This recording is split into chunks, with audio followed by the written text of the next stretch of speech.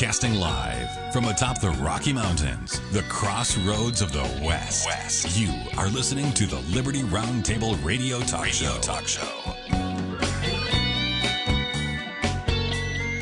All right, happy to have you along, my fellow Americans. Sam Bushman live on your radio. Hard-hitting news the networks refuse to use, no doubt, starts now. This, my fellow Americans, is the broadcast for February the 8th in the year of our Lord 2021.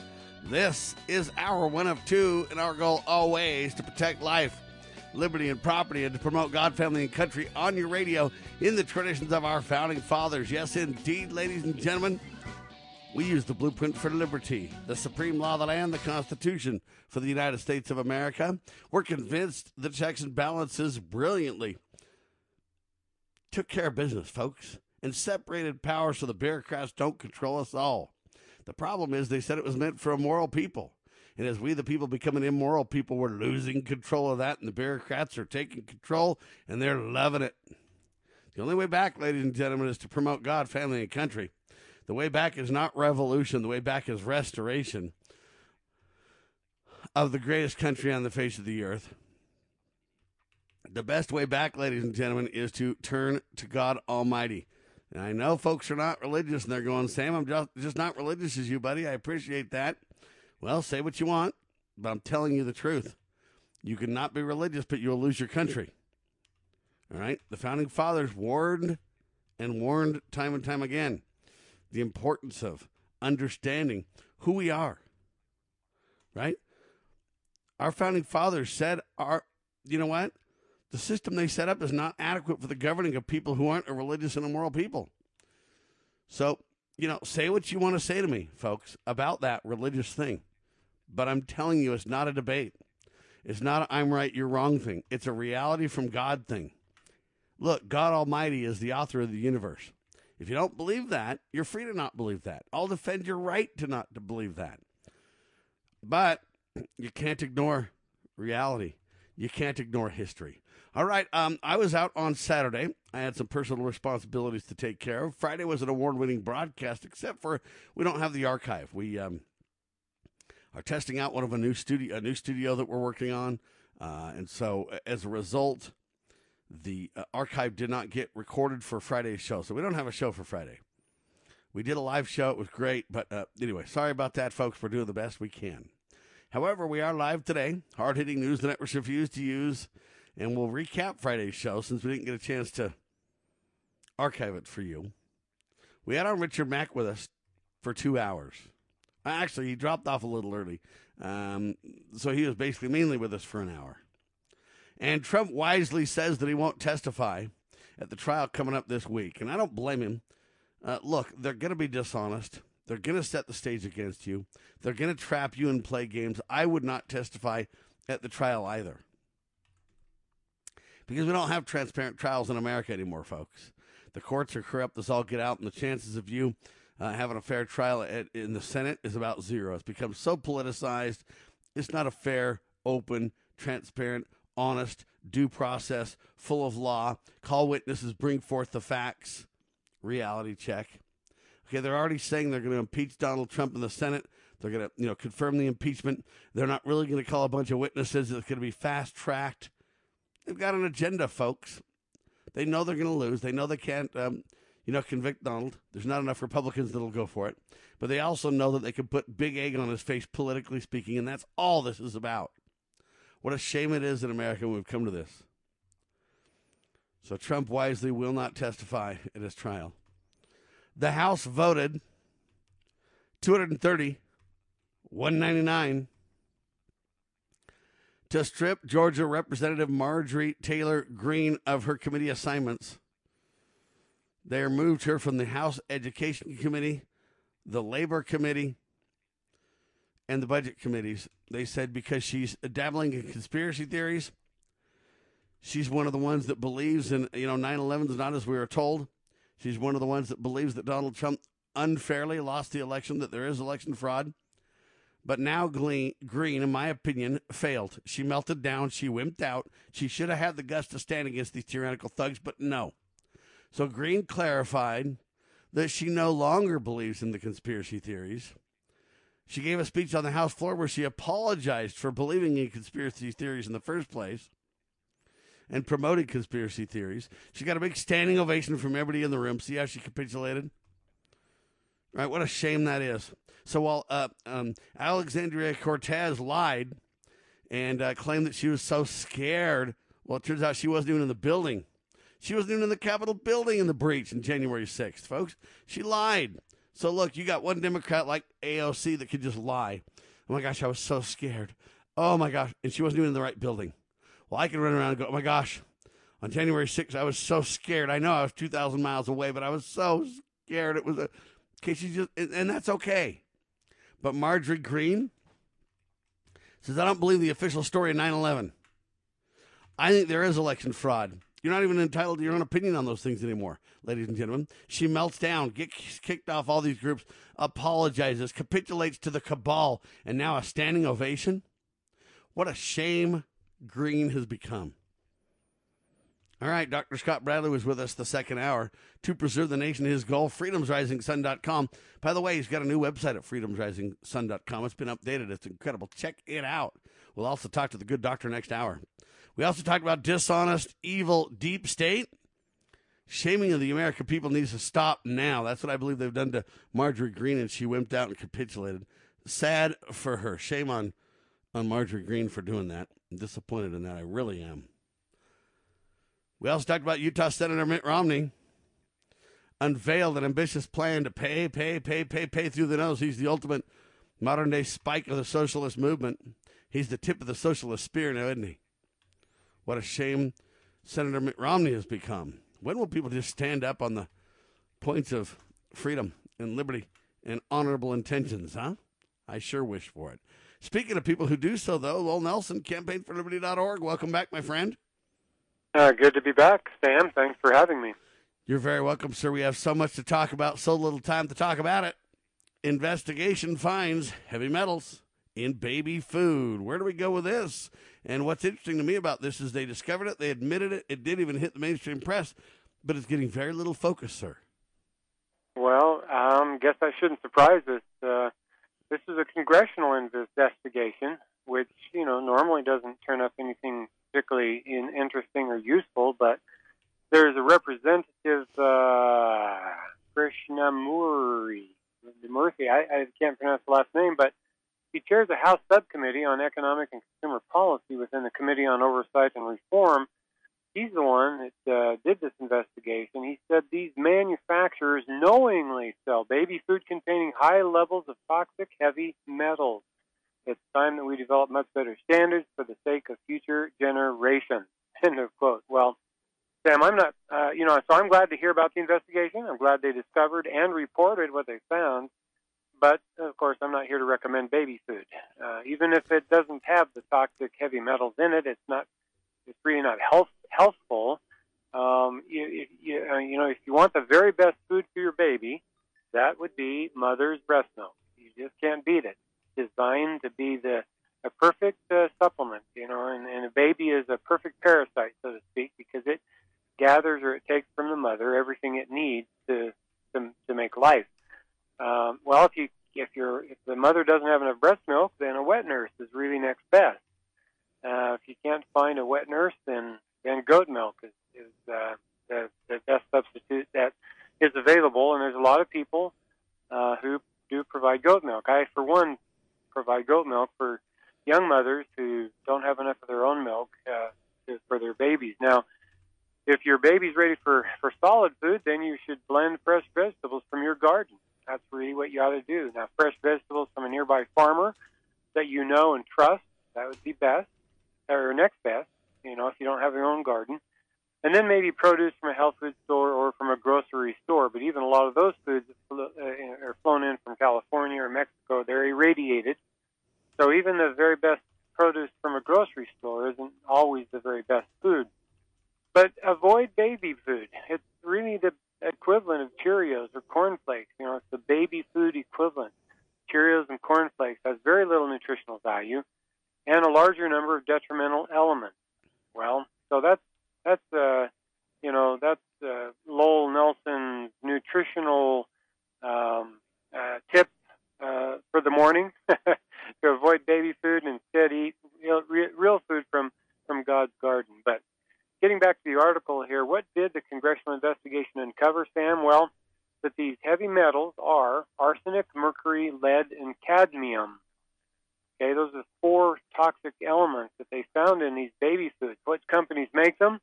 Well, Gerber, owned by Nestle, that's probably the most famous baby food maker.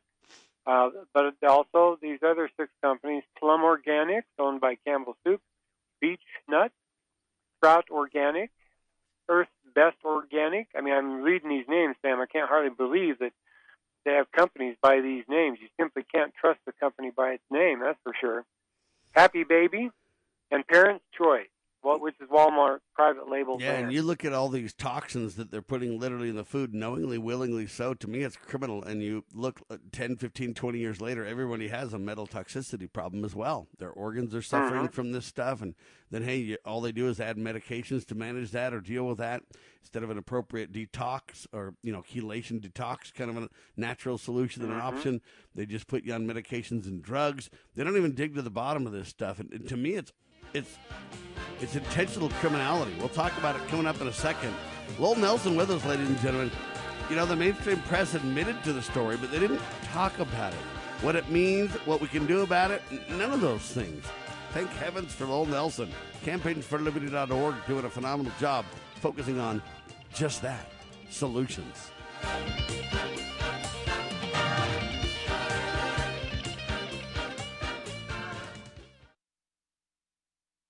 Abby Johnson was once director of a Planned Parenthood clinic in Bryan, Texas. After a moral crisis, she quit, and now she campaigns against what she once endorsed. They implement abortion quotas in all of their clinics. What do you mean quotas? You have to perform a certain number of abortions every month. One of the reasons that I left... Are they explicit about that? Yes. It's in your budget, right there on the line item. One of the reasons I left Planned Parenthood was because in a budget meeting I was told to double that abortion quota. And for me, as someone who had spoken to the media and had said, we're about reducing the number of abortions, we're about, prevention, all of these other services, I was shocked to hear since you actually worked at a Planned Parenthood, give us some sense of the relative number of abortions. Okay, abortions, Planned Parenthood provides over 330,000 abortions a year. They are the largest single abortion provider in our country.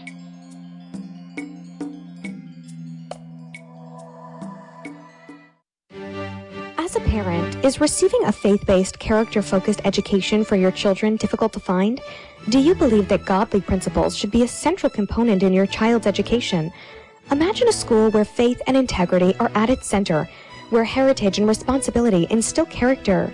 For over 40 years, American Heritage School has been educating both hearts and minds, bringing out academic excellence. This is the school where character and embracing the providence of a living God are fundamental, where students' national test scores average near the 90th percentile. With American Heritage School's advanced distance education program, distance is no longer an issue. With an accredited LDS-oriented curriculum from kindergarten through 12th grade, your children can attend from anywhere in the world. American Heritage School will prepare your child for more than a job. It will prepare them for life. To learn more, visit American-Heritage.org. That's American-Heritage.org.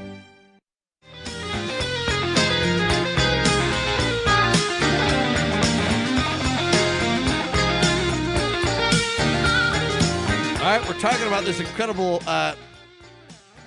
research topic done by Congress. Finding out, hey, there's a bunch of toxic metals in your baby food, ladies and gentlemen. And I've always recommended against baby food because I feel like it's really expensive. It tastes horrible. If you've ever tasted it, I always, hey, what's my kid eating? So you taste it and you go, ugh. I did that when I was an uncle to a lot of my, nieces and nephews as a young babysitter years and years and years ago. And I just tasted it. I'm like, I don't know why anybody would give their kid that. So we never gave our kids baby food. I believe God's got a plan. There are loved ones and other milks and other things available. There's so many natural solutions. I don't know why you'd use baby food in the first place. Most parents, as young parents, are deceived as well. When kids start grabbing for stuff, they're like, he's hungry. He's ready to mac down some steak. And no, it's just that kids are always interested in what you are doing. It isn't really that they're so hungry or anything like that. I'm not saying there can't be exceptions to the rule, but for the most part, hey, you know what? We always nursed our kids for at least the first year. Exclusively. Then we started to introduce foods, and then in about 2 years we quit the nursing and just went on regular food, and that's just an example from my family. But all I'm telling you is this is crazy town, and parents should be shocked and angry. Not so much that there's metal in the food. That's bad enough. But they knowingly allowed this to occur is the real takeaway for me, Lowell. Yeah, that's right, Sam. As I read the article, and people can go to truthaboutcancer.com and read more of the details. They really dig pretty deep, and they're talking about the investigation that they did. There were 2 of those 7 companies who actually cooperated with the investigation, and then 5 of them just refused to cooperate at all. They wouldn't allow the investigators come in and watch their processes and evaluate them. And so really all the investigators could do in those cases was simply measure the foods produced by those 5 companies, and what they found was, they go into great detail. How many parts per million of lead is found in this food produced by this company? Very informational. In my opinion, the mainstream press should really be digging into the details of this study. We should also be pushing these companies. If 5 out of 7 did not cooperate at all, then in my opinion, we should be, voluntarily creating and running public service announcements that says, hey, these companies are not to be trusted, and here's why. And if enough people cared, we could force them into being involved.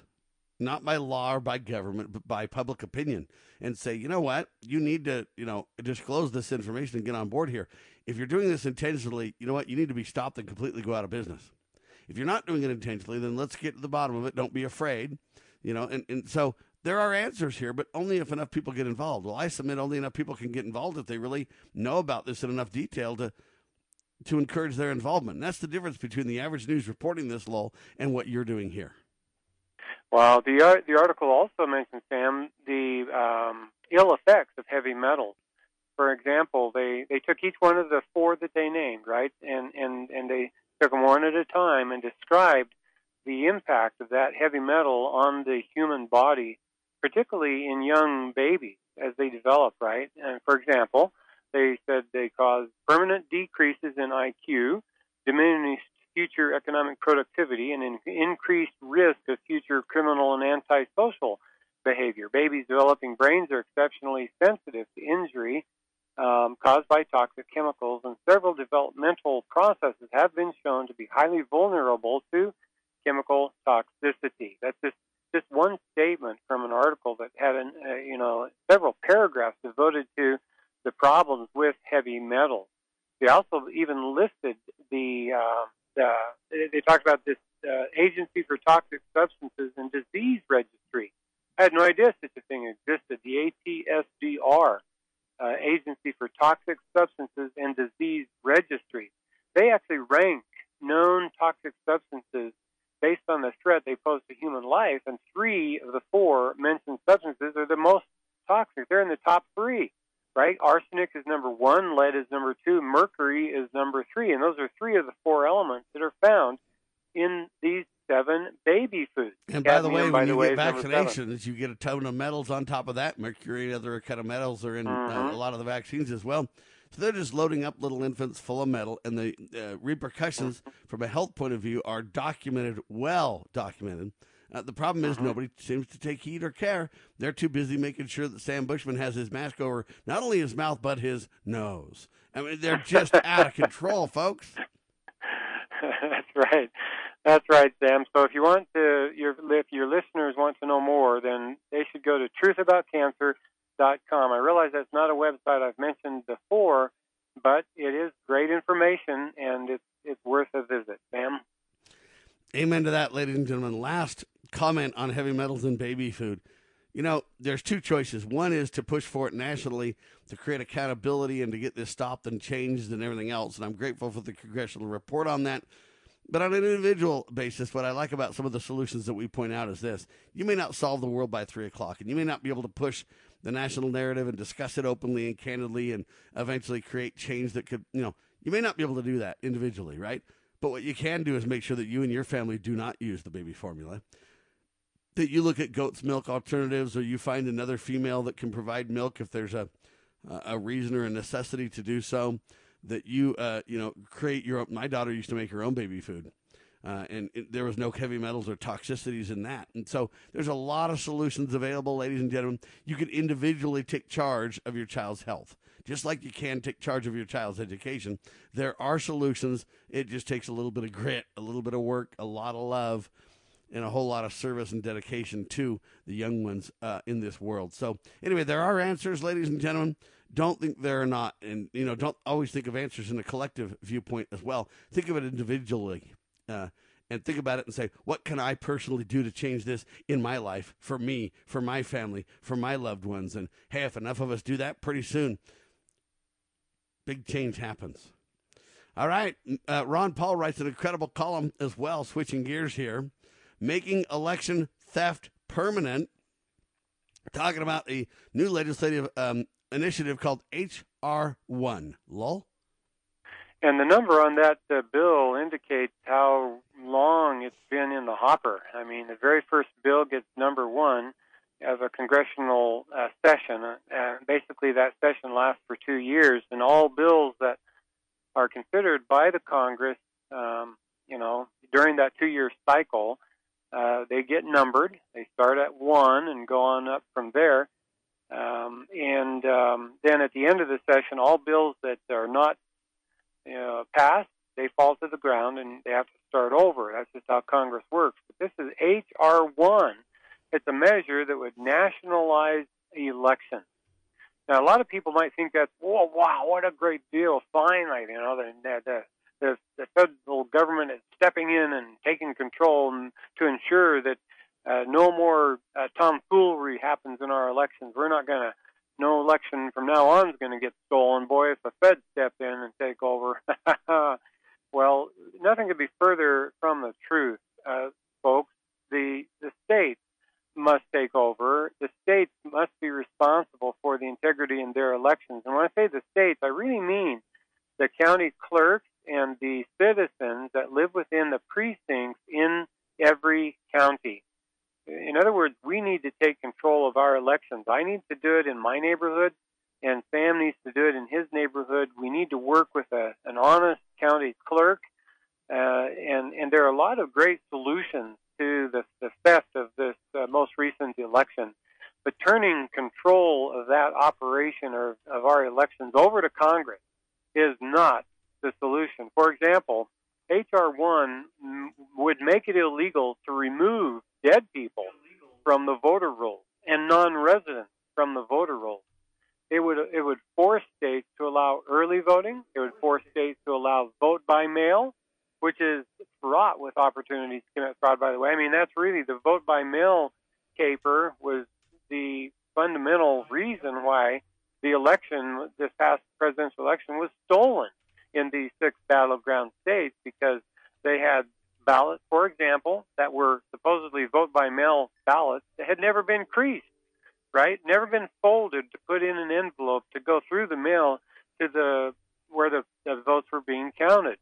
Well, that's obvious fraud, and yet the county clerks in those jurisdictions, those polling places, allowed those kind of ballots to be counted. Obvious fraud, this vote-by-mail caper.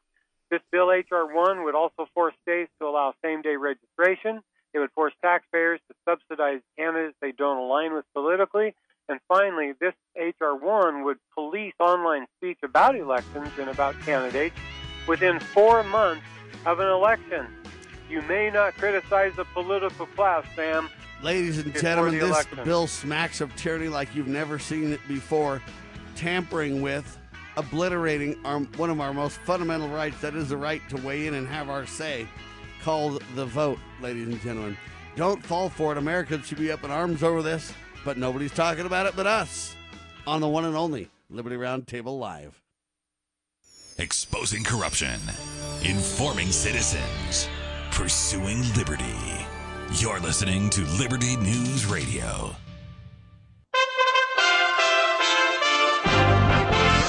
USA Radio News with Lance Pry. Indian rescue crews continue to search for trapped victims after part of a glacier in the Himalayas broke off Sunday morning that slammed into 2 hydroelectric plants. At least 9 people were killed and 140 were missing when the Nanda Devi glacier snapped.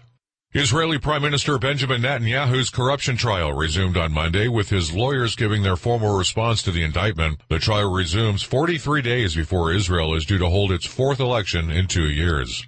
George Shultz, the U.S. Secretary of State who survived bitter infighting in President Ronald Reagan's administration to help forge a new era in American-Soviet relations and bring on the end of the Cold War, died Saturday at the age of 100 in Stanford, California.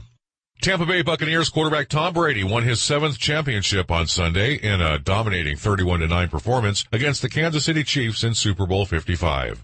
This is USA Radio News.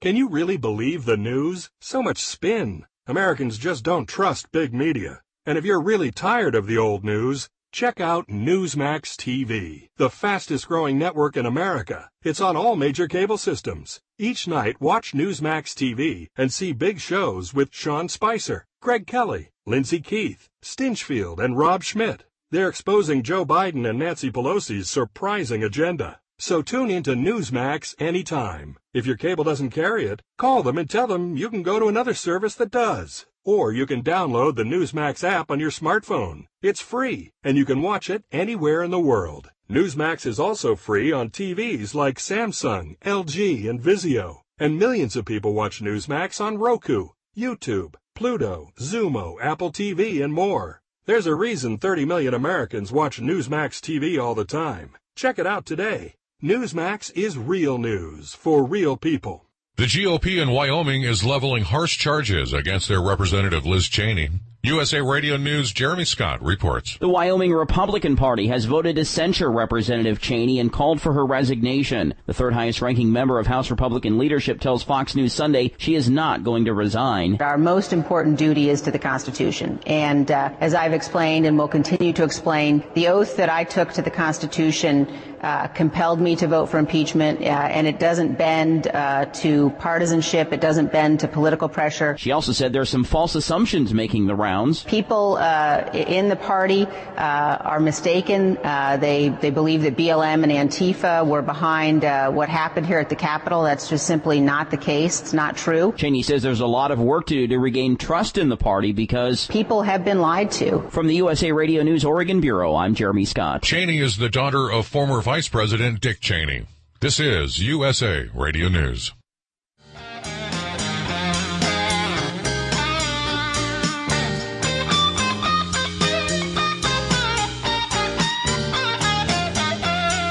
Live and on your radio, ladies and gentlemen, Sam Bushman, Lowell Nelson, campaignforliberty.org. And we're talking about this bill, H.R. 1. It's absolutely disaster, folks. It poses to nationalize elections. You think, good, maybe we can solve the problems? Not so. I believe too much nationalizing of the elections are the very problem that this bill supposes to fix. It's a lie, and I believe most who are involved know it's a lie. What they really want to do is control the elections, ladies and gentlemen. And I think they clearly know that. That's why they're pursuing it. But I think they're dead wrong. What I recommended was if we really have vote fraud problems, what you don't do is go to vote by mail. What you don't do is go vote by electronic machines that whisk your elections away to be counted somewhere else where there's no real paper trail or accountability. The answer is for every American to demand to go back to the precinct level. There's 175,000 precincts in America. And if you literally had the precinct level and you really had paper ballots and counted your ballots by hand, there's an average of about 800 voters per precinct in America. You could easily count 800 votes if you had 10 counters and 10 watchers from all various walks of life so that it's not controlled by anybody. And you had them, count the votes under penalty of perjury, that they're honest and transparent. You could literally, each person would be counting 80 votes and they'd be watched. It could be done literally within I don't know, half hour, hour and a half after the elections. It can happen all over the country. It would be easy to do in 3,000 counties with 175,000 precincts and an average of about 800 voters per precinct. I've researched this out in detail. And what I find fascinating about this, Lowell, I don't mean to take forever before you can respond to this, but they're promoting the exact opposite solution. They're promoting the collective and the national and the federal solution. I'm promoting the government that governs closest to the people is best, and the more local and transparent it is, the better. The more people involved from a vote watching point of view, the better. The more counting and transparency that's delivered right at the get-go, the better. You can see who's advocating for what, and it's easy to see, in my opinion, if you want honesty and transparency, which way will accomplish that. Fascinating how they're putting in the hopper H.R. 1, first bill to hit the Congress. I'm proposing a completely 180-degree different response to the problems we face today when it comes to election fraud. Lowell? Well said, Sam. And this we used to do it exactly the way you described it, not just 1 or 2 decades ago. I myself have been a poll watcher for that very method of counting votes in my own community of Highland, Utah. About 10, 15 years ago. It was, probably about 2003, 4, 5, somewhere in there, so almost 20 years ago. Ballots came in the door, and they had 3 judges, election judges, and I remember describing the process they followed on your show, Sam, right here. Very methodically, all the ballots were in stacks of 10. They would, one person would handle the ballots. They had 2 talliers making tally marks underneath the candidate's name. And the one ballot counter would simply pick up a ballot and look at it. And, of course, as a poll watcher, I could see what she was looking at. She would state the name of the candidate who received the vote. And each of the tally markers, talliers, they would make a mark on their tally sheet. And whenever they reach the tally mark of 5, a multiple of 5, so 1, 2, 3, 4, and then you strike diagonally through those 4 vertical marks to make a tally. That's a tally of 5. And whenever they reach the tally of 5 on any of the candidates, they would verbally speak up and say, "Mr. Candidate A has received 25 votes. Do you agree?"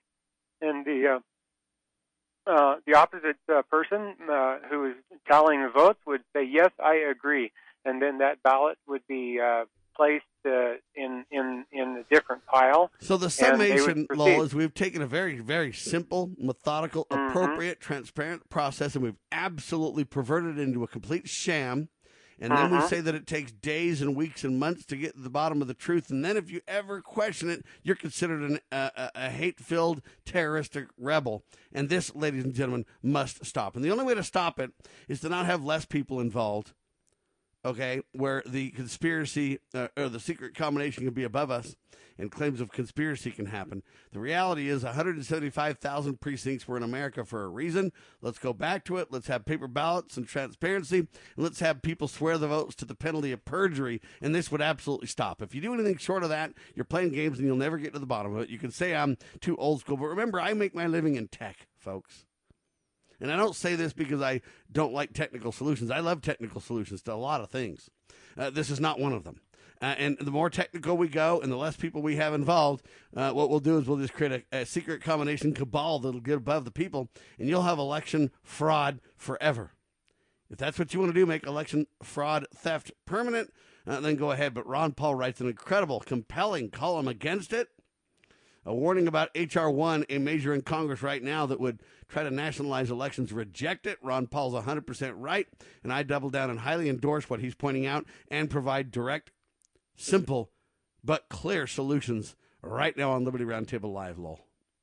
I love it, Sam. Please contact your U.S. representative and insist that he or she oppose this unconstitutional arrogation of authority by the general government.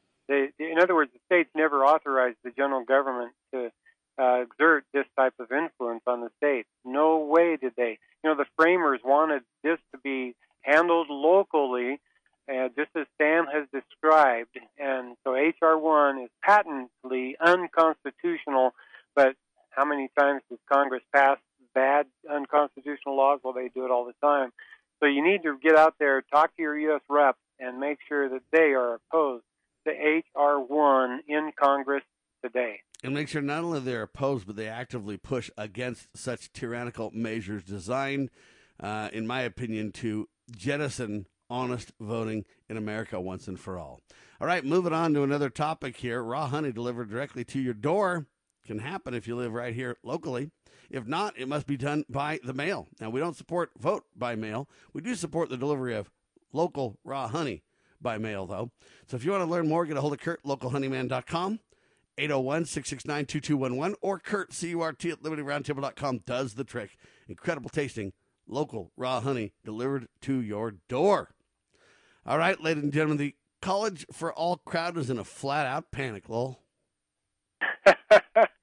I could not believe this article, but apparently there's a state with a law on the books, and the state is Louisiana, by the way, a law on the books that says any high school graduate who wants a diploma must complete an application for college financial aid using, basically the FAFSA form, the Free Application for Student Aid form, FAFSA, FAFSA form, before receiving a high school diploma. That's the way it is in Louisiana, folks. What in the world are they drinking down there in the bayous?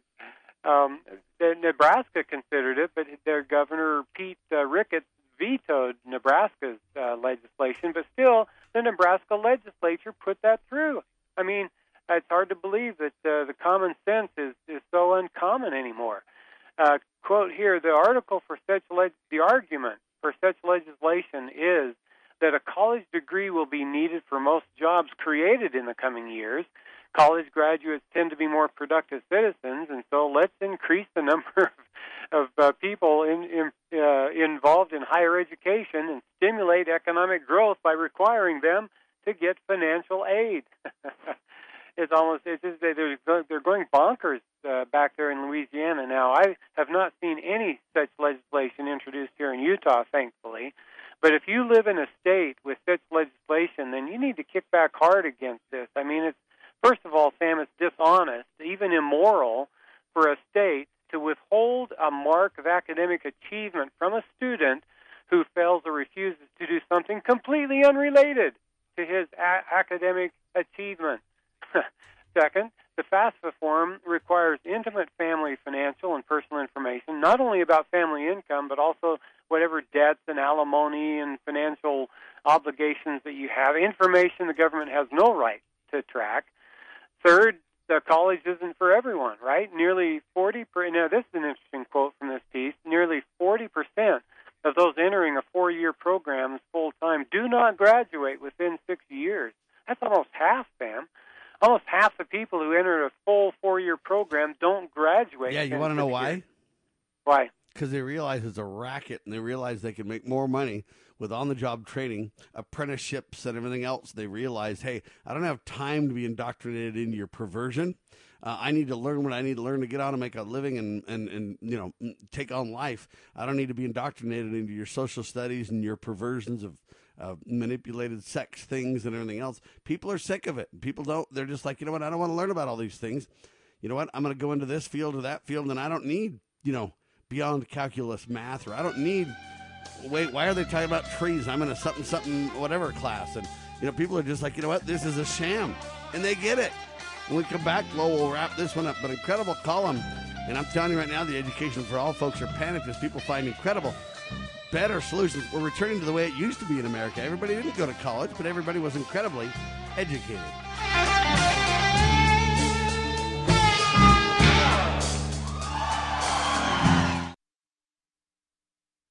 Scott Bradley here. Most Americans are painfully aware that the nation is on the wrong track and in dire straits. Unfortunately, most political pundits only nibble around the edges when they claim to address the issues. Even worse, many of the so-called solutions are simply rewarmed servings of what got us into the mess we currently face. And the politicians think we're so gullible and naive that we'll buy their lies that they have reformed, and now understand where they led us astray. Unfortunately, the truth of the matter is that they simply wish to continue to hold power.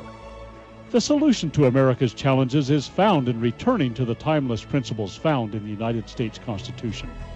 My book and lecture series will reawaken in Americans an understanding and love of the principles which made this nation the freest, most prosperous, happiest, and most respected nation on earth. Visit topreservethenation.com and order my book and lectures to begin the restoration of this great nation. Okay, girls, about finished with your lesson on money? Daddy, what is a buy-sell spread for gold coins? Well, when you sell a gold coin to a coin shop that's worth, say, $1,200, you don't actually get $1,200. But don't worry, we're members of UPMA now, so we don't have to worry about that. Daddy, what if somebody steals our gold? We don't have any gold at the house. It's stored safely in the UPMA vault, securely and insured. But the S&P 500 outperformed gold. Daddy, gold is a bad investment. Some people do think of it that way, but actually, gold is money. And as members of the United Precious Metals Association, we can use our gold at any store, just like a credit card. Or I can ask them to drop it right into Mommy and Daddy's bank account, because we're a UPMA member family. Find out more at upma.org. That's upma.org.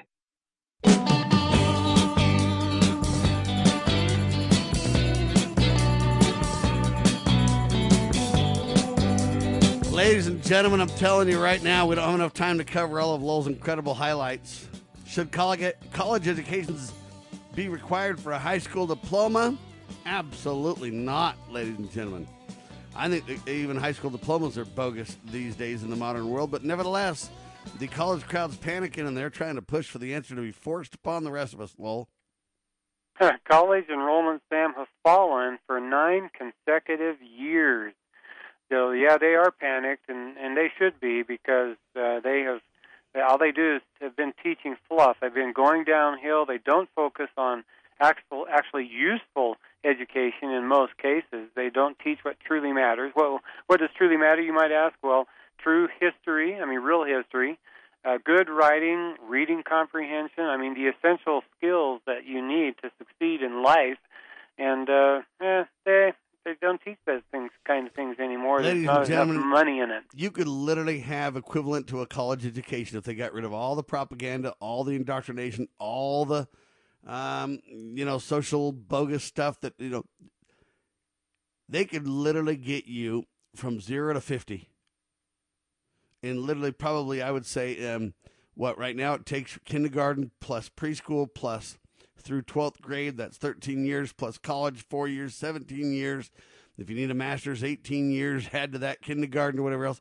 You're like at almost 20 years of education. I'm convinced the whole thing could be done in probably, 6 to 8 years, depending on the details and the fields you wanted to go into. 10 years for extreme cases and everything else. And if you don't believe me that I have a little bit of knowledge in this reality check, all of my children, I have 8 of them, and literally 5 of them have already graduated, and 1 is going to do so in like 2 months. So it'll be 6 out of 8 graduated in 3 years of high school, not 4. And how do I do it? We don't waste our summers. That's all. We don't slave drive. We don't get all crazy, but we simply say, you're not going to sit around for 3 months and then come back and spend the next 2 months trying to remember what you forgot plan. We're not doing that. And so all we do is we fill the summers with some classes, and our kids graduate in 3 years, not 4. And everybody always says, well, how did you skip this grade? And our children's response is, I didn't skip nothing. I worked my butt off. Okay, and that's a little bit of what we need in America today. Instead of just partying for 20 years, and then when you're done going, oh my gosh, I really have to work? Are you kidding me right now? I expect what my parents had right now. After they worked 50 years for it, I need it right now. We've created that mentality, and no wonder it's a meltdown in America. And my 3-year example is a simple one. That's just high school. I've turned 4 years into 3. I've dropped 75% of it. So as you can see, it would be easy, 25% of it.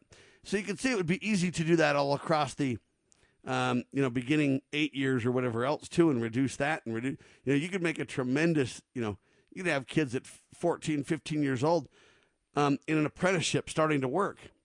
You'd have kids not even needing to go to school at all. They could just play and learn and be creative and let their brains develop and let their coordination develop. And they wouldn't be going to school at, 2, 3, 4 in preschool and 5 and 6.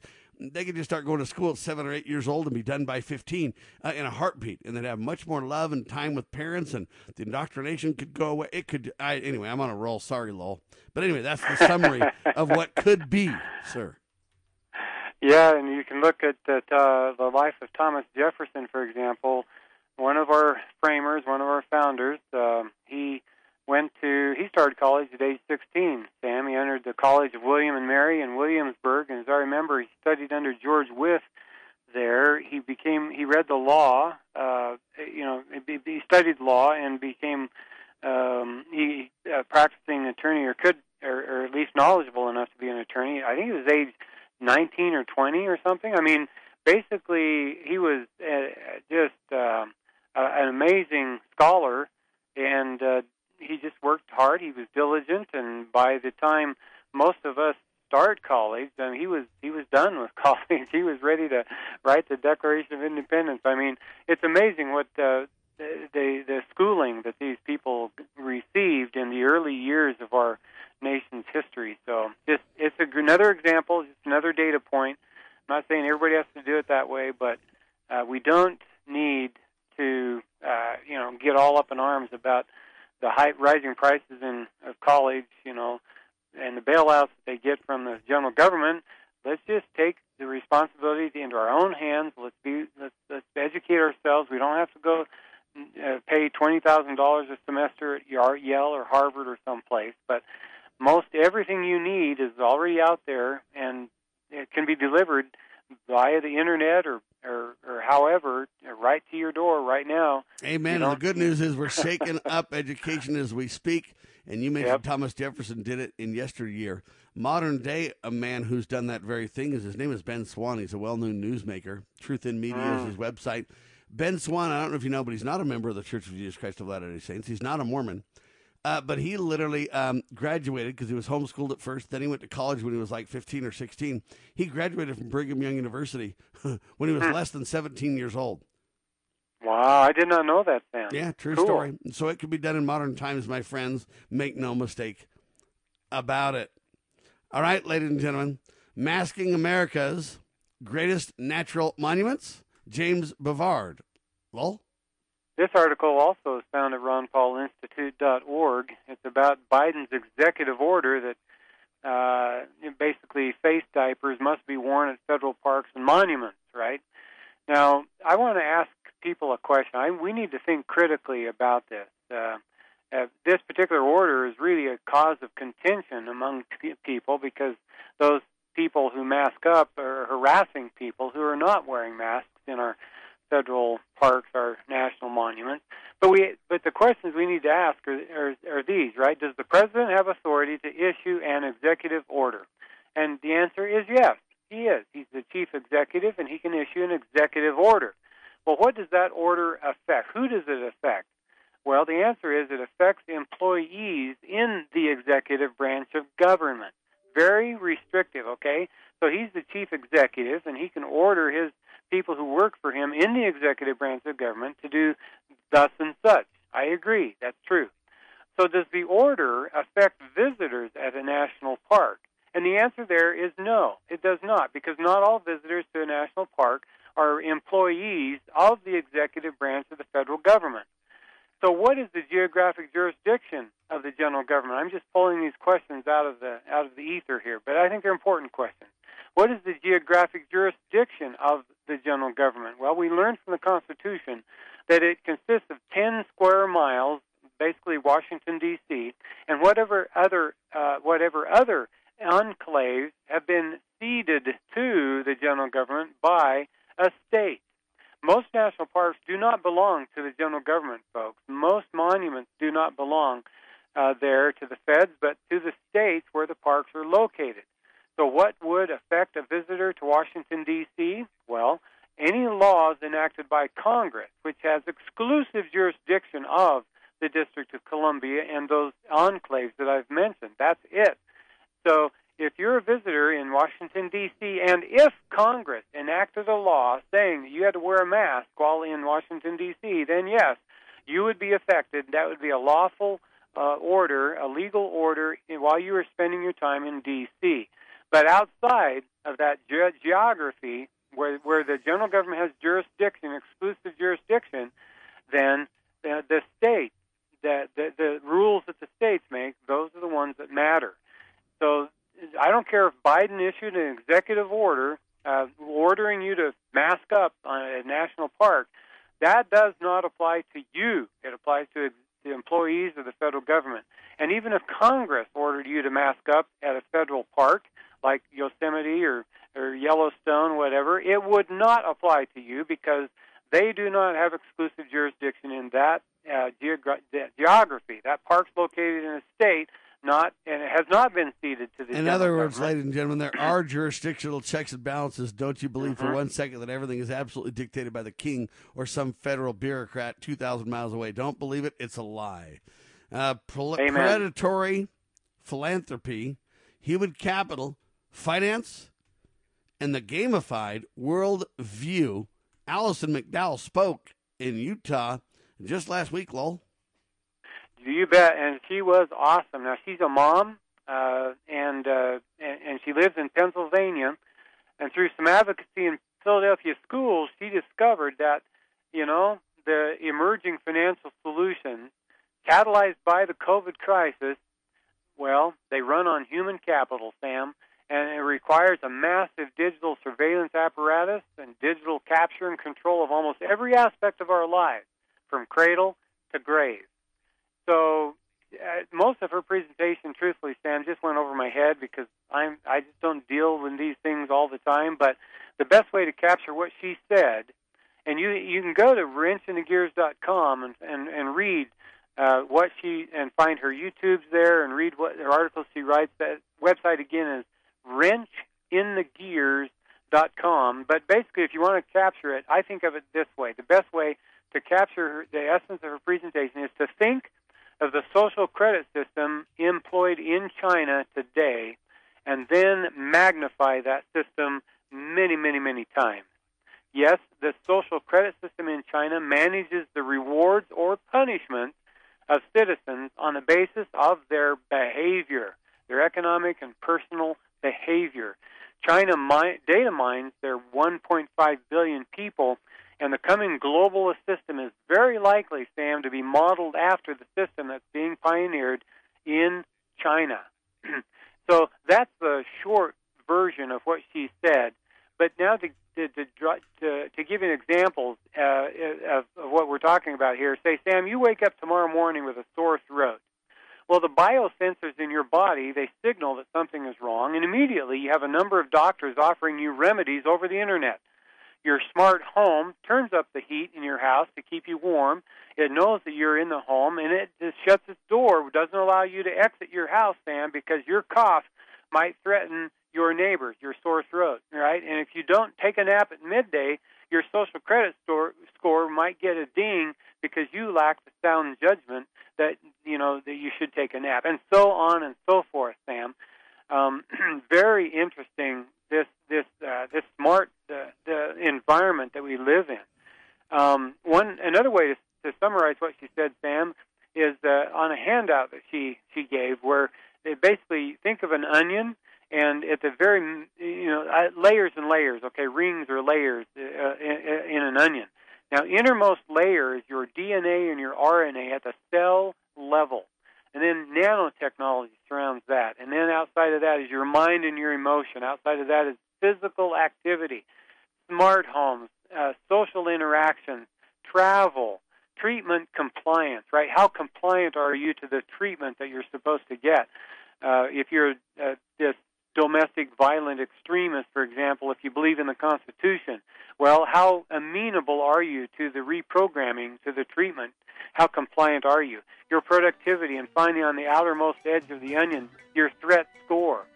So this is just total. It's total flat-out digital tyranny, ladies and gentlemen. We've got to reject it. Lowell finishes with this incredible. There's a question: how do we battle the monster of tyranny? There's a simple answer, ladies and gentlemen, with prayer, scriptures, knowledge, preparation, love, and consequently, miracles, ladies and gentlemen. That's how. Lowell, I didn't mean to steal your thunder, but I didn't want to miss the solution either. Oh, I love it, Sam. Thank you for underlining the most important sentence of the presentation. Ladies and gentlemen, how do we battle the monster of tyranny? With prayer, scriptures, knowledge, preparation, love, and miracles. Thank you, Lowell. For Sam and Lowell, God save the Republic of the United States of America.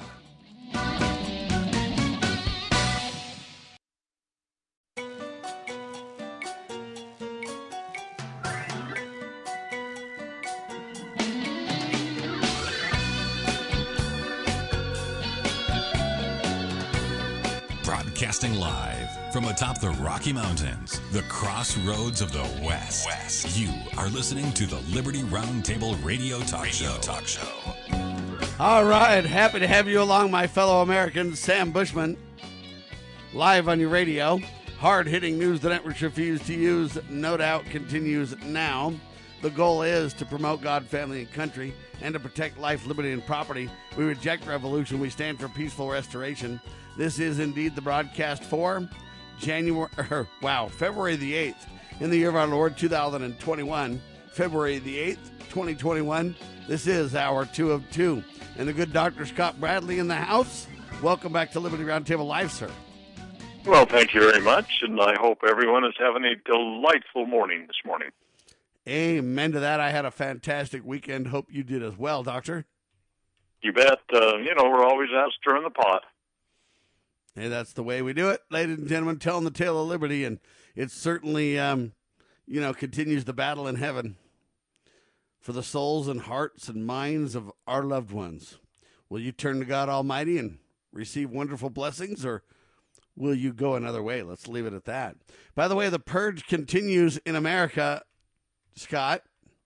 Lou Dobbs tonight got canceled by Fox. The cancellation comes one day after Fox News and 3 of its hosts got sued.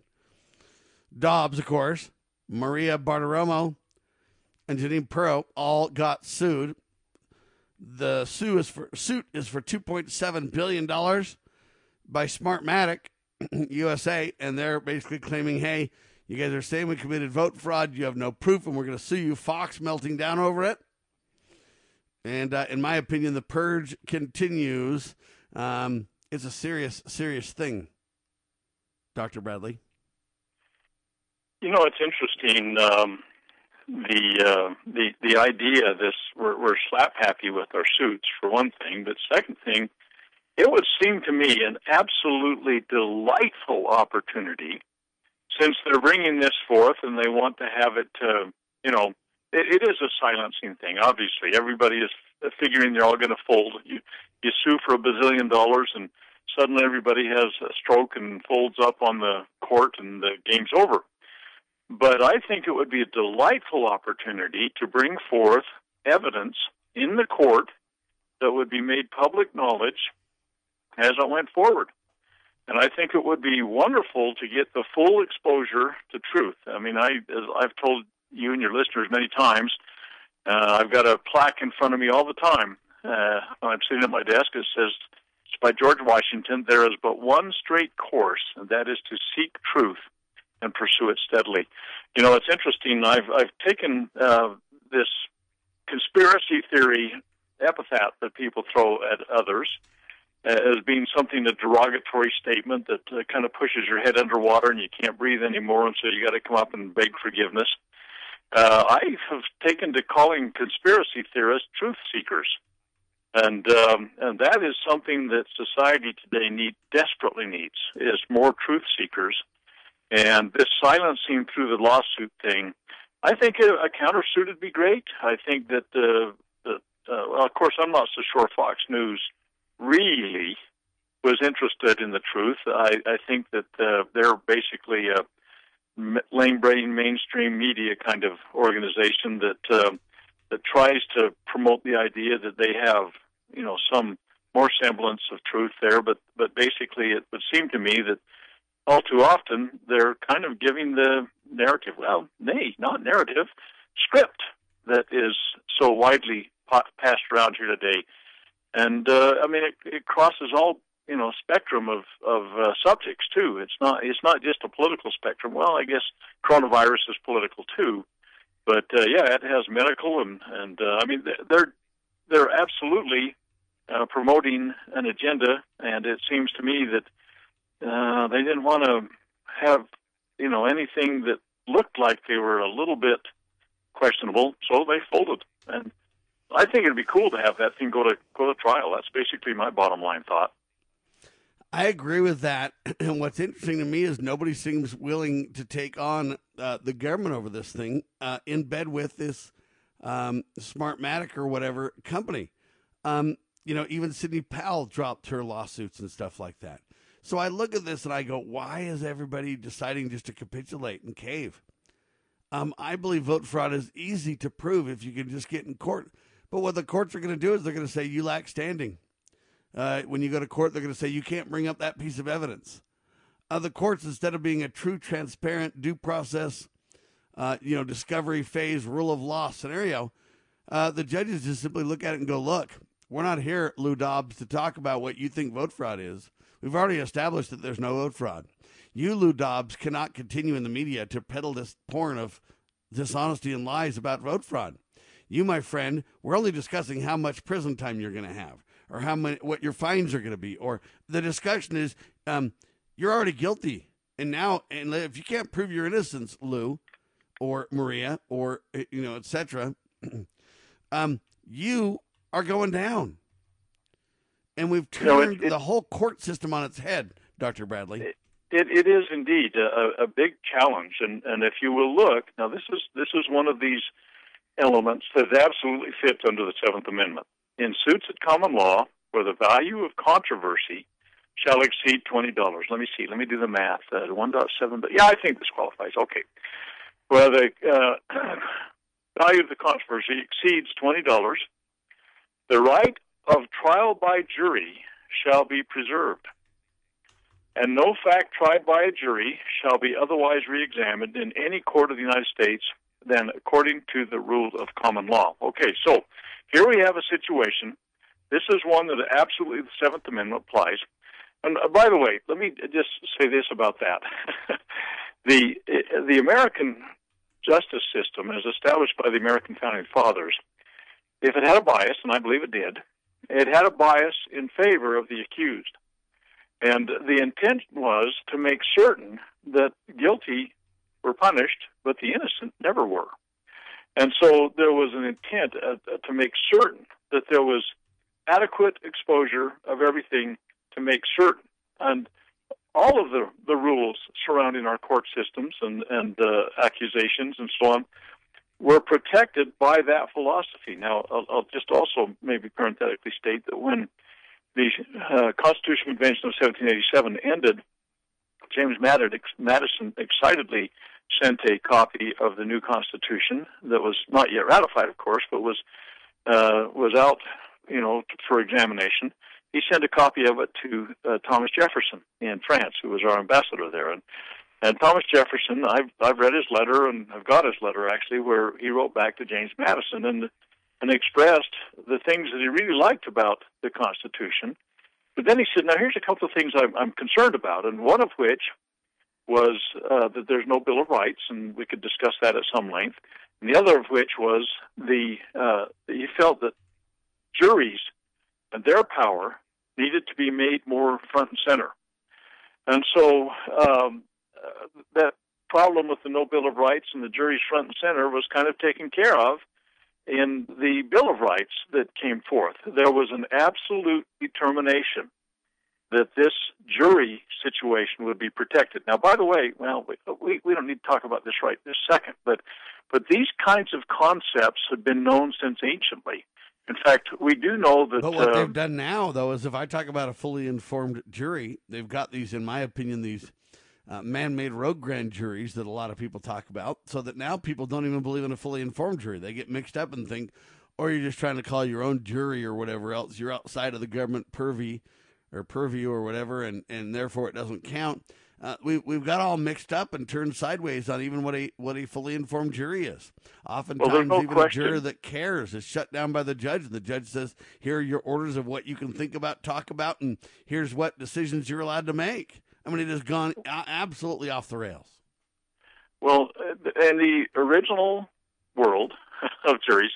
We do know that the earliest time I know of a jury was in the Middle Ages. The Danes had a form of jury kind of situation. Of course, we could go back to ancient Greece and look at the democracy thing and all the problems associated with that.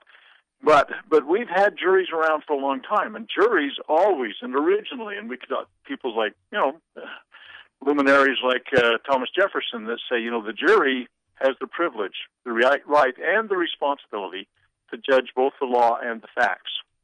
And I remember one time when I was a delegate to the Republican convention in Utah back in the days I was a Republican, and we ran a resolution that talked about these fully informed juries, and holy cow, we had attorneys coming out of the woodwork in the effort to stop that. They said it would be absolute anarchy, absolute chaos, and they were going by their lawyer training, which basically said, the judge judges law and facts. Juries can only decide guilt or innocence. But the fact of the matter is, the idea of an informed jury can nullify an existing law in the case only which is before them. And that needs to be clearly understood. And by the way, that's how the Supreme Court is supposed to run too.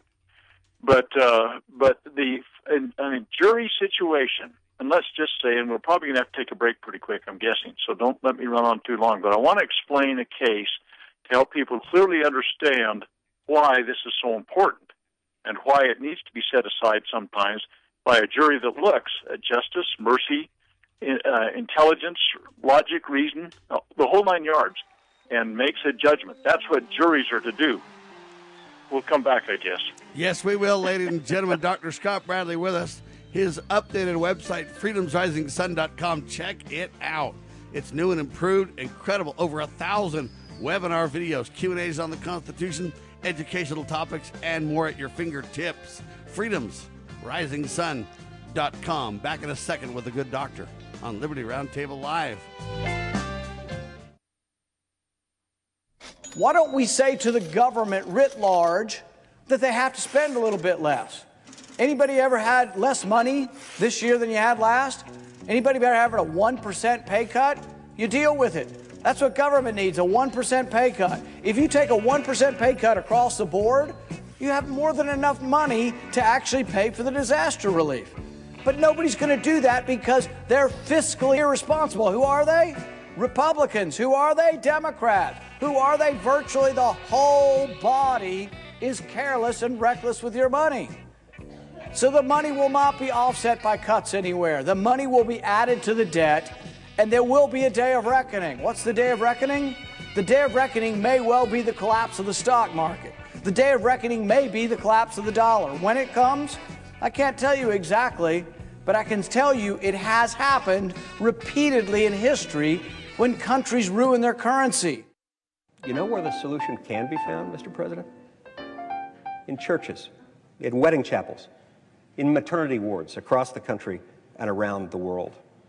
More babies will mean forward-looking adults, the sort we need to tackle long-term, large-scale problems. American babies in particular are likely going to be wealthier, better educated, and more conservation-minded than children raised in still industrializing countries. As economist Tyler Cowen recently wrote, quote, "By having more children, you're making your nation more populous, thus boosting its capacity to solve climate change. The planet does not need for us to think globally and act locally so much as it needs us to think family and act personally. The solution to so many of our problems, at all times and in all places, is to fall in love, get married, and have some kids."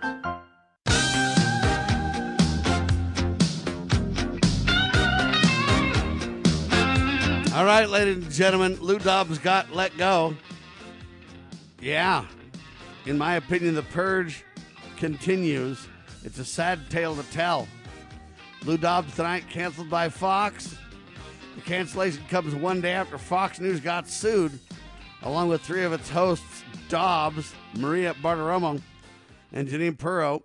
They were sued for $2.7 billion by Smartmatic USA. Smartmatic saying, hey, you guys can't prove there's fraud here in the elections. And, I personally think you could stand up and defend yourself against this pretty well if you did it right. Okay, if I make a claim, number one, I'm entitled to my own opinion. And you could say, well, no, these are news guys. And my response is, I don't know if Dobbs is a news guy or a commentator. Okay, and what we're seeing is a purging taking place. You got Alex Jones, who claimed, that there was a scandal regarding some of the gun shootings and stuff like that, and that it wasn't as we were told. And then they literally obliterated him. And now they're going after Lou Dobbs and others, saying, hey, you can't talk about this Smartmatic thing. You can't express the view of vote fraud or say this and that. They've gone after other hosts for all kind of things. Everybody who dealt with the murder of, what's that Democrat's name? He got murdered. They said it was a robbery. Shoot. I'll try to get his name. Anyway, they're slowly but surely tightening the noose of the purge in the media. And pretty soon, you're not going to be able to say anything. Donald can't even say peacefully go to the Capitol and persuade your congressmen and women to look into vote fraud, or else he's a flat-out insurrectionist. Literally going before the Senate to be impeached. What? They said it was going to be today, but now they're starting tomorrow. So very, very interesting. But the purge continues, Dr. Bradley. Well, before we go on with this jury nullification thing, let me just say this about that, as I'm often prone to do, take a divergent tangent. But listen carefully, ladies and gentlemen, to what is happening across America. Let's just take the coronavirus vaccine situation. In every instance that I have seen where someone has died shortly after the coronavirus, within minutes, some of them within days, certainly within a week in many instances, in every instance, there has been this disclaimer, there's no evidence or there's no proof it's related to the coronavirus. In every instance, it is simply coincidental.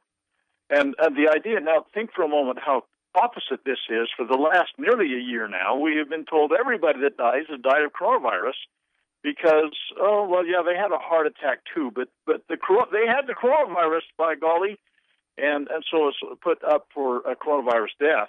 And the issues have been absolutely flipped on their head the way they're doing this. So listen carefully when they say there is no proof or there's no evidence. You are not being allowed, first of all, to seek proof or evidence because it's discounted instantly, and that is the way they're diffusing all of these things where it doesn't have to be a death. It can be a very serious, maybe life-threatening or maybe life-changing injury. But, no, there's no proof. You can't get proof if you're not allowed.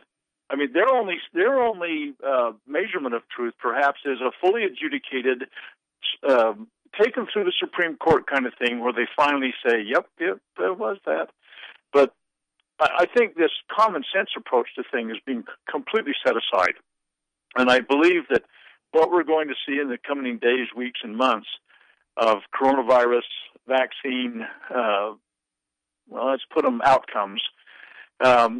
Is that you're going to get this constant drumbeat of no proof, no evidence, and it's just astounding to me where you have injection, death, injection 2 days later, death, totally healthy, unexpected, and nobody's ever saying, hey, yeah, could there be a connection? No. Can you believe? What are you, some kind of a terrorist?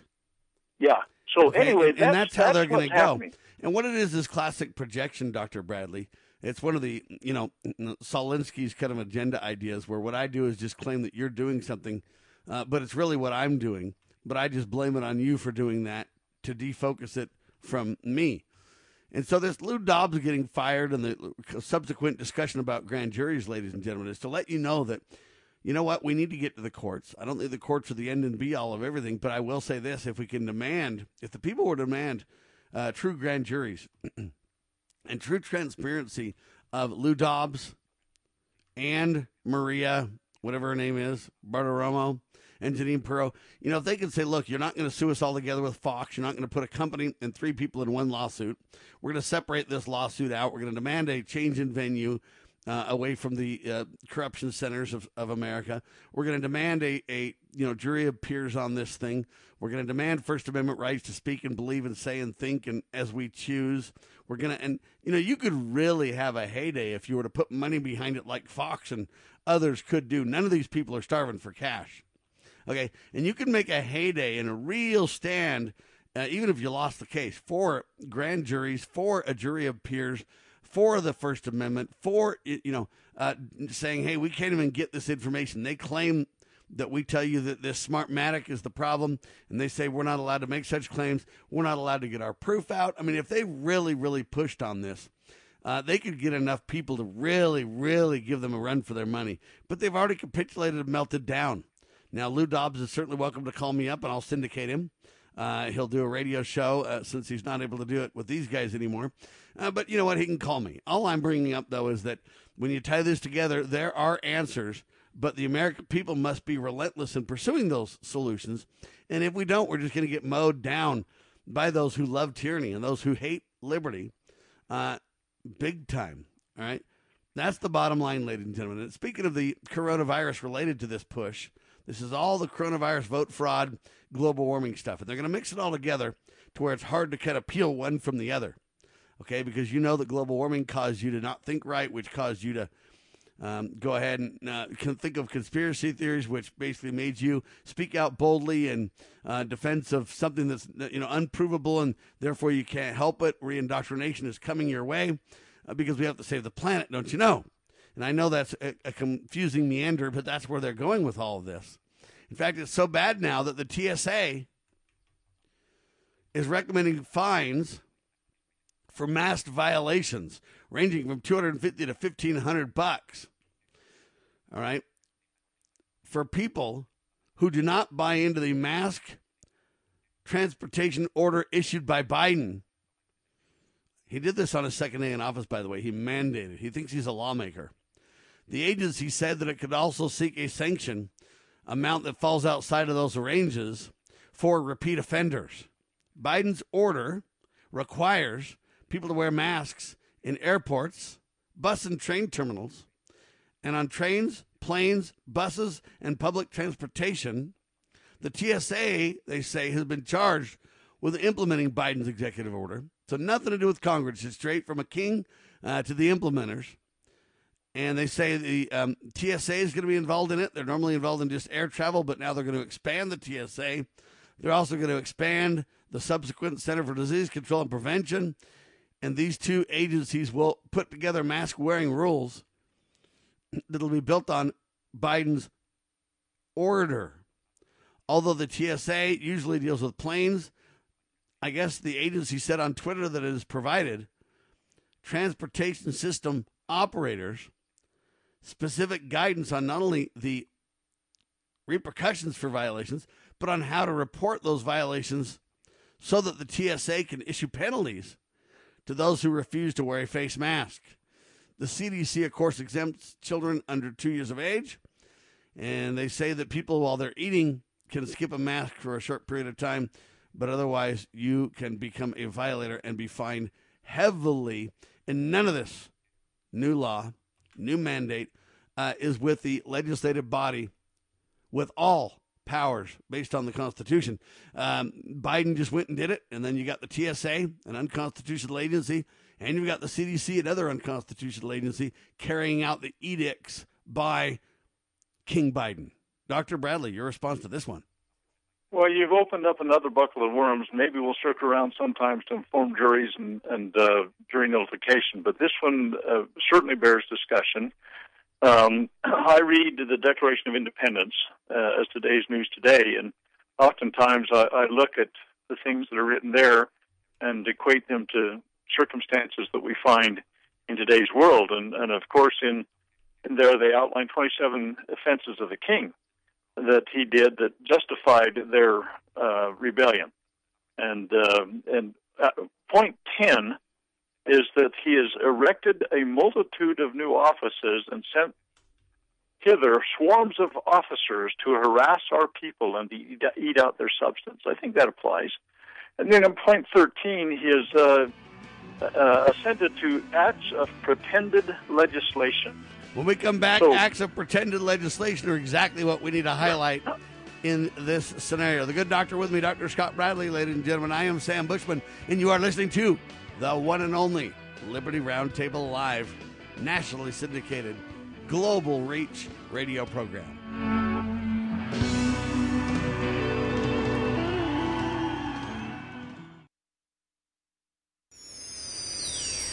Proclaiming liberty across the land. You're listening to Liberty News Radio.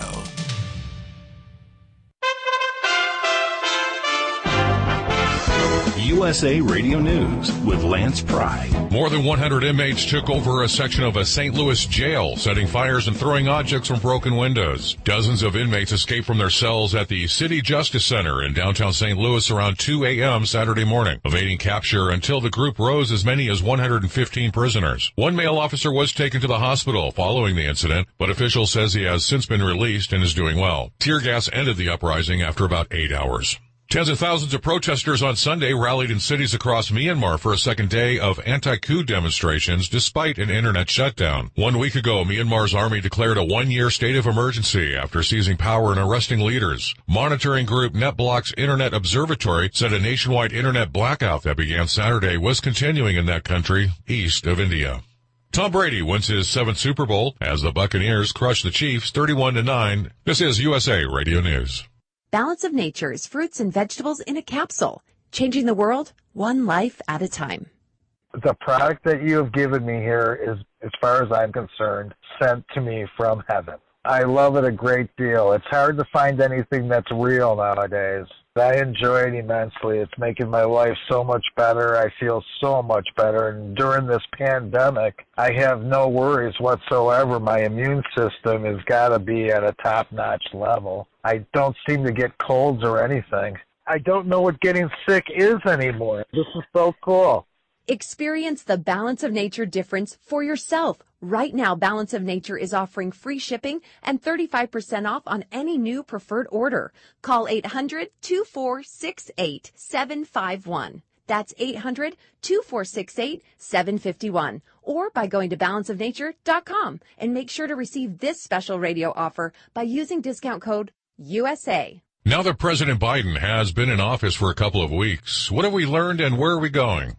USA Radio News' Jeremy Scott has more. President Biden was asked by CBS News' Laura O'Donnell what things will look like 1 year from now. We're going to be able to celebrate it all as usual. About Hunter's memoir. It gave me hope reading it.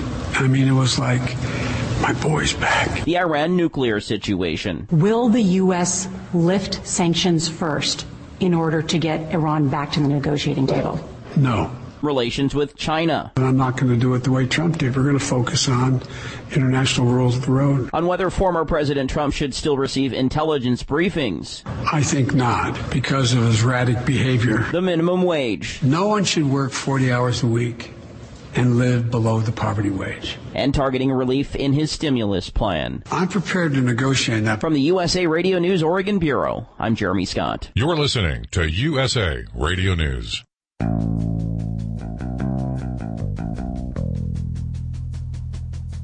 Wow, ladies and gentlemen, the media is in an all-out effort to make Joe Biden soundbite after soundbite after soundbite. They want to make him sound like the most relevant savior president on the planet. Jesus reincarnates, the way they kind of make it seem. He's going to go ahead and just fix your world every 6 weeks from Sunday. It's a big old lie, ladies and gentlemen. Don't believe it. It's also a big old lie, ladies and gentlemen, these pretend legislations he's rolling out by the, I don't know, wheelbarrow full, Dr. Bradley? Well, in these situations where these mandates, mask mandates, great penalties, all that kind of stuff, and we can go back to the founding era and discover their intention was to have all legislative authority within the House and the Senate. The president only carries out the laws done by that. The president cannot create law that is exercised as law upon Americans. And all of this is in total violation of the original intent of the Founding Fathers and the United States Constitution. It is illegal, null, and void. Okay, so now that we understand that, or I'll drive that stake in the ground, if you will, here's how things are being done, not just at the national level or the general government, but also in our state and local governments. what is being done is let's just take in Utah, for example. In Utah, our home state, the governor has falsely created law. And first of all, understand, in the 47th Federalist paper, James Madison eloquently stated the fact that if the power to legislate, execute, and adjudicate is found in one body, whether it's a body or an individual or whatever, that is the very definition of tyranny. This is where we are in America today, where an executive branch legislates, they execute the law, and they decide to implement the finding and penalties. Okay, that's the very definition of tyranny. That is what the monarch did, and that is what the Founding Fathers tried to get away from. But what's happening is a sleight of hand deception. And, for example, in Utah, as I said, we'd go with this, whether it's a church or whether it's a retail grocery store or some other business or something like that, the government will establish what they want enforced.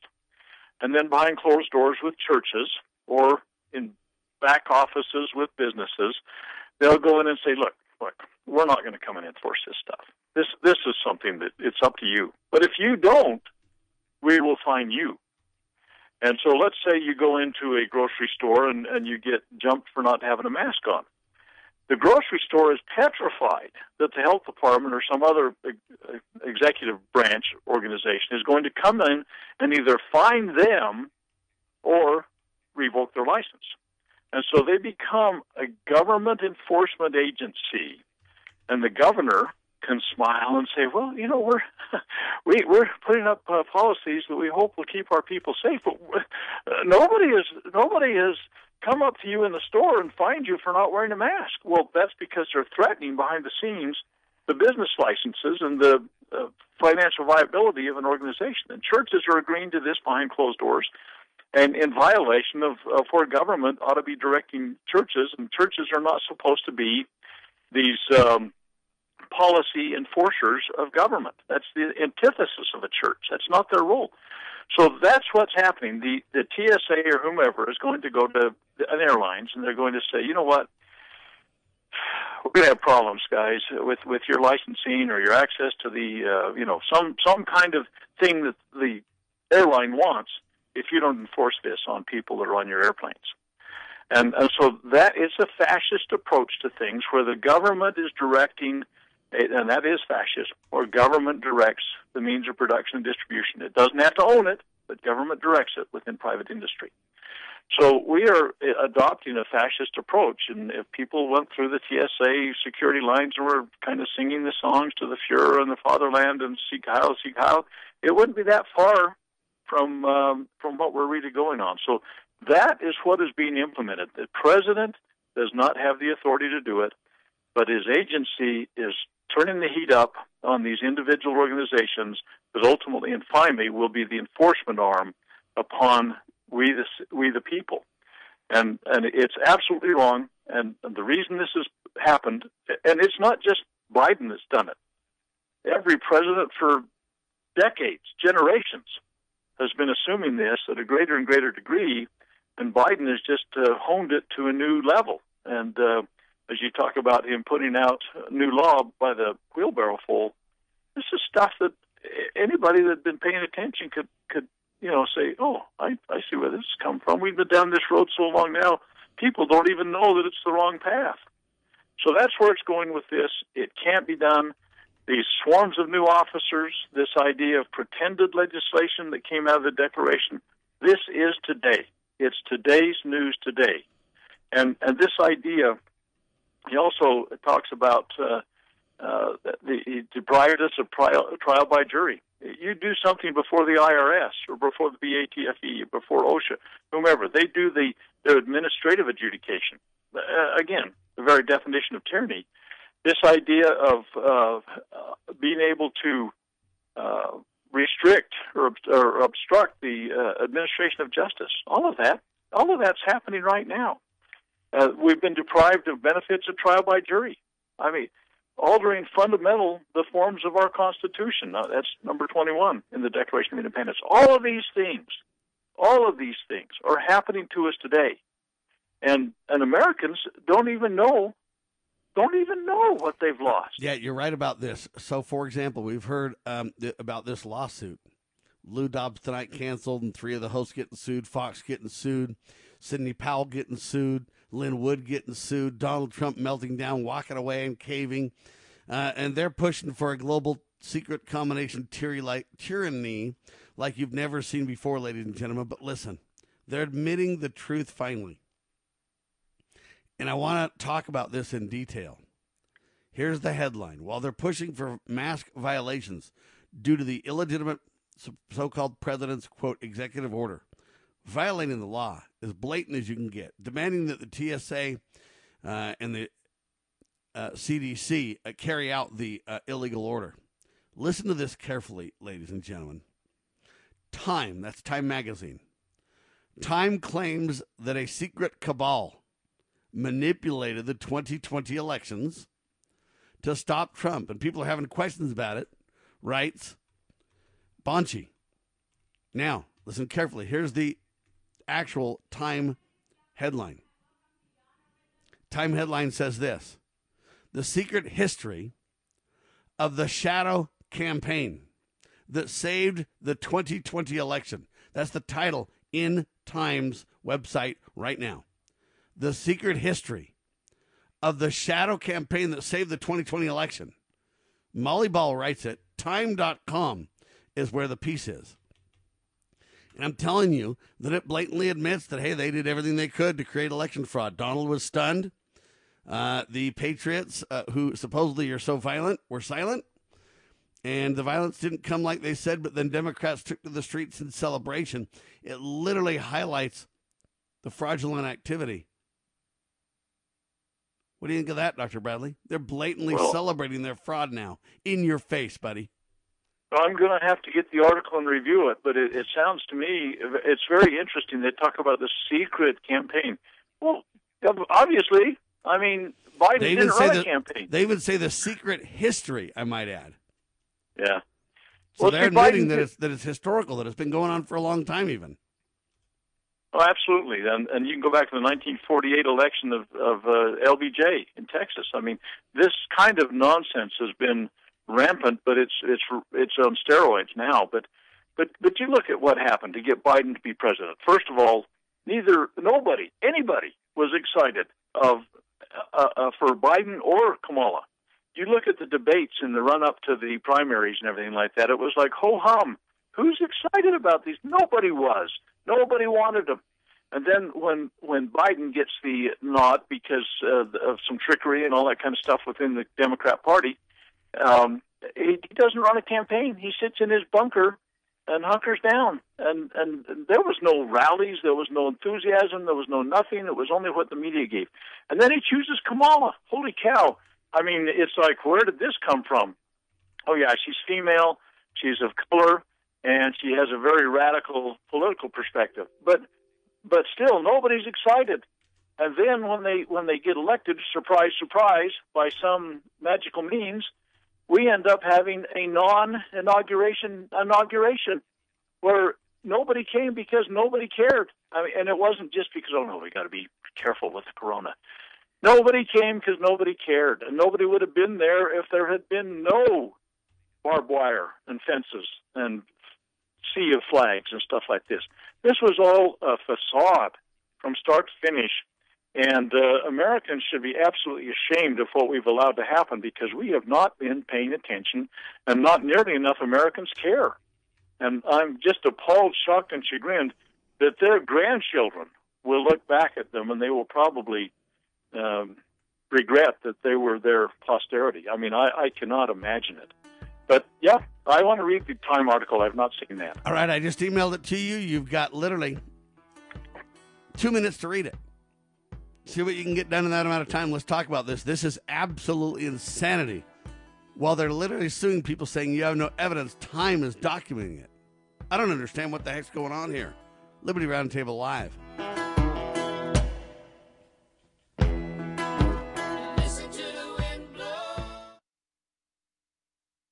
Have we realized the assault against our lives, our liberties, our faith? To defeat this assault, Christians and all people of goodwill should have strategies to prevail in our faith and principles, which are simple. No need for a complex formula. One goal, one aim. A strategy like the heroic Christians of the past. We win, they lose. Nothing less. Big Q, Little Q. The Calm Before the Storm by a friend of Medjugorje. The strategy of heaven revealed. Big Q, Little Q. The Calm Before the Storm. Available on Amazon.com or by calling Caritas in the U.S. at 205-672-2000. The Foundation for Moral Law is a nonprofit legal foundation committed to protecting our unalienable right to publicly acknowledge God. The Foundation for Moral Law exists to restore the knowledge of God in law and government and to acknowledge and defend the truth that man is endowed with rights not by our fellow man, but by God. The foundation maintains a twofold focus. First, litigation within state and federal courts. Second, education, conducting seminars to teach the necessity and importance of acknowledging God in law and government. How can you help? Please make a tax-deductible contribution, allowing foundation attorneys to continue the fight. You may also purchase various foundation products as well at morallaw.org. Located in Montgomery, Alabama, the Foundation for Moral Law is a nonprofit, tax-exempt 501c3 founded by Judge Roy Moore. Please partner with us to achieve this important mission. morallaw.org.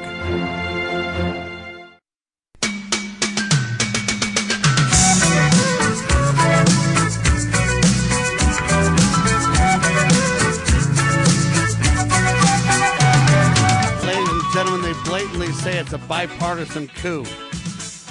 I'm telling you right now in this timepiece, it is shocking of what they're saying, ladies and gentlemen. Before the election, they say Trump plotted to stop a legitimate election count. But then things changed. And you got Republicans and Democrats all in the deep swamp. All in. All right. They say this is the story of the conspiracy to save the 2020 election. It's a story of an unprecedented, creative. And anyway, they talk about how close everything came to disaster. They're pitching this as the heroes. The ends justifies the means, Dr. Bradley. They kind of had to go to such crazy extremes to save everything from Trump and the terrorists that would, be in power if they didn't pull off the coup. I mean, they're pitching this, even though they're admitting to it all, they're pitching it as a benevolent solution. Just like the guys that promote global government, they believe it's a benevolent, they're in position by, some force to save us from ourselves kind of an idea. These people are delusionary, but they, in a very delusionary way, document the whole thing, Dr. Bradley. There's an old adage that the victors hang the heroes, and they also write the history. And this is, I believe, a blatant attempt. Now, I've got a lot more to review on this thing before I come to any bottom line conclusion for sure. But in the review I've done on it, it appears that this is an attempt to create the history that will be known for future generations to read. It's a narrative that the establishment has decided needs to be told, and how the nation was saved from the debauchery of liberty. Can you imagine? And yes, they had to go to a few extremes and kind of skirt the rules to do it. But I mean, the end justifies the means. It was necessary. They're gonna paint Donald Trump more and more and more as this flat out insurrectionist, and it'll go down in history as thank the Lord that we saved America from the insurrectionist, the whacked out capitalist philanthropist, and womanizer, and they'll mix all that in. Donald Trump, I'm so glad. I mean, I know we had to go a little bit extreme to stop him, but it was worth it and absolutely vital for the salvation of the republic, Doctor. That's where they're going to go with this thing. I literally see these type of articles, maybe not the exact article, but certainly the web that they've woven in these articles being in the history books that the children will read, in the next generation of high school history classes. I can see Winston Smith sitting in his office in the Ministry of Truth, putting things down the memory hole from George Orwell's 1984. This is a rewrite. To the victors goes, they write the history and they hang the heroes. Now, I'm not saying that, well, certainly don't get me wrong. I think that Trump is a very flawed individual, okay, in so many ways. But what they're doing now, and that's exactly how they can perpetuate their lies, because there's a lot of truth mixed in with their lies, Doctor. This is on purpose. They love that. Absolutely. They're absolutely. And Satan will tell 1,000 truths to get one fatal lie in there. But this thing that as I read it, and again, I'm not into it as far as I'd like to, Time Magazine, I believe, has taken it upon them to say, this is what we want the story to be known as in the future. How we saved, not maybe we, they, but those that were involved in this effort to subvert a movement that was moving back to a kind of a perspective where globalism was pushed back in the bottle or whatever. And this is how they saved us from us. And it's Napoleonic in its origins. I mean, Napoleon was going to save the nation, France, from itself.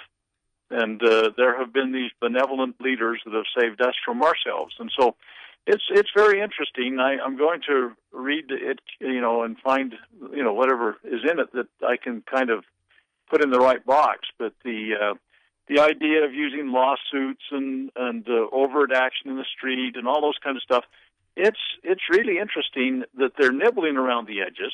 I mean, I really do believe the coronavirus, one of its central ideas was to make certain the election could be stolen. The George Floyd stuff and the Black Lives Matter and the Antifa and all those kinds of things, burning down America's major cities, all the distractions that happened all down the pathway, the destruction of the economy, the putting people in a situation where they were in a contained environment where they could only get certain information if they went with traditional news sources. It really was quite a grand and glorious, I use glorious very euphemistically, but it was a very, very, very well-spun web that they ended up using to capture what they did. Again, it was a non-campaign by Biden and Kamala. I mean, there was nobody excited about it. I don't believe that the 60-some-odd thousand votes that even some people that believe Trump won, Trump won 80 million plus votes, and Biden won 60 million somewhat. I don't even believe there was 60 million votes cast in his favor. I'm absolutely convinced that it's all smoke and mirrors. I'm not the least bit believing any of the narrative that's out there. Ronald Reagan used to say, trust but verify. My narrative is distrust until verified. And I'm not finding a lot of truth being brought forth by anyone, and certainly not from a source, Time Magazine. Ladies and gentlemen, sadly, history is written by the victors, those who have hanged heroes. And we're not defending President Trump here exactly. We are defending reality, though. They have committed such fraud that now the Time Magazine folks are celebrating, and they're writing history. They're saying, yeah, we committed all these crimes, but it was really necessary. It was an ambivalent thing to do. That's the summary of the article. And I know there's a lot more to read there, Doctor, but in general, that's the summary. You see, they're admitting to all this stuff, but they're saying it was absolutely necessary. We're so sorry that Trump was so out of control, we had to go to these lengths, but we had to do it. And more, they will disparage Trump. They will whitewash history and their narrative of that history, because they're the victors and they'll write it. They'll whitewash their things, and pretty soon it'll be more and more. We had to stop the evil Donald insurrectionist, and we did it. Thank the heavens. The Republic's the much better off as a result, etc. Lies. And it reminds me of the way they promote Lincoln as the hero, and they act like, hey, the South was just evil bad guys. None of that narrative is reality either. Or it reminds me even of the Holocaust type lies. Now, I'm not a Holocaust denier at all. I am not, let me say it again, a Holocaust denier. However, I don't believe the official story told, though. So where do you go with that? And this is kind of a similar reality. It's to that epic of proportion where they're rewriting the narrative very carefully to make it a heroic act of what they have accomplished with their fraud. Necessary as it was, they claim. I mean, I really believe this article aside, that's their narrative. I think it is too. Again, it's the memory hole, Winston Smith. It's the way that they're basically expecting us to all believe history in the future. And Time Magazine, again, I mean, I think back in the old Soviet Union there was a widely distributed, I'm not going to say read, newspaper called Pravda. Pravda is truth in Russian. And the reason it was so widely distributed is they had toilet paper shortages there, and it was used, everybody picked up their copy to make sure that they had adequate paper in their house. But at any rate... toilet paper shortages sound familiar, ladies and gentlemen? Well, that's kind of, I mean, I put Time Magazine in that kind of category, the Pravda I completely category. agree, and I'm not defending Time Magazine as much as I'm kind of exposing what they're doing here. So I'm not commending them for their work by any means. I'm just saying, you know, while they're literally suing Lou Dobbs and all these people saying there's no proof, they're literally in Time Magazine documenting and admitting that they even agree that the proof, that the evidence is there. It's just that the end justifies the means. It was necessary to do so, even though we crossed the line a little bit. You know, I mean, I know I was speeding, but I had to get away from the bad guy, kind of an idea.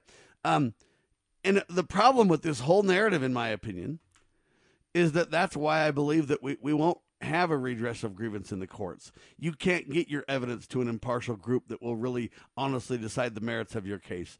You can't get that's why Donald Trump just went away, because he finally got it. Hey, there's a cabal, a secret combination above the people, so big, so large, driven by Satan, that you can't stop it. Now, when I say you can't stop it, it's only because we the people are not a righteous people. If we the people turn to God Almighty and repented, he will heal our land and he will protect us. And if we don't do that, there is no opportunity for solution. Now, be clear, there is on a small scale. Covenant communities, good people can push back and do a lot of good. I'm not preaching negativity, but I am telling you the answer is only in turning to God Almighty. He's the only one that can stop us from this satanic cabal that has become above the people. And it really is that clear, that direct, that poignant, and that simple, Dr. Bradley. It really is.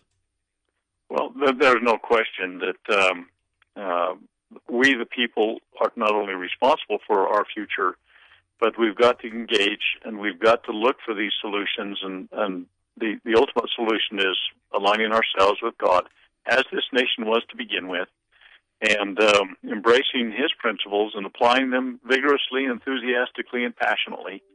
And we've got to move away from this program that we're being programmed. You know, if I look at a Time Magazine or a Newsweek or a Today or, you know, any of these things that are generally the CNN News, all that, those are the narratives that we're basically supposed to embrace. I mean, you look back in February of 2009 when Newsweek magazine put out this cover that had the red hand and the blue hand shaking hands, and the headline was "We're all socialists now." This is they're just reinforcing the dialogue in their favor with everything they publish. And if I read anything, I always read it with the idea of, oh, this is what they want me to believe. So what is the real truth? And then I seek the real truth. And then, of course, obviously, it all has an eternal basis, and we go back to that, and we can restore it. We don't have to remake the wheel. It's already made. We have a back trail. It's well understood, or it should be well understood anyway. It's well marked anyway. And those of us that have been tracking that trail for decades, I find it absolutely, it's not only magnificently beautiful, it's simple. And all we got to do is go back and use it. And it all goes back to the foundation that the nation was built on with a godly heritage. That's what this nation was founded on. And today, we got the screwball people that are seeking to just undermine and destroy everything. And they're in power now. Well, we said at almost every level. We said this last hour, and I'm going to repeat it at the end of this hour as well.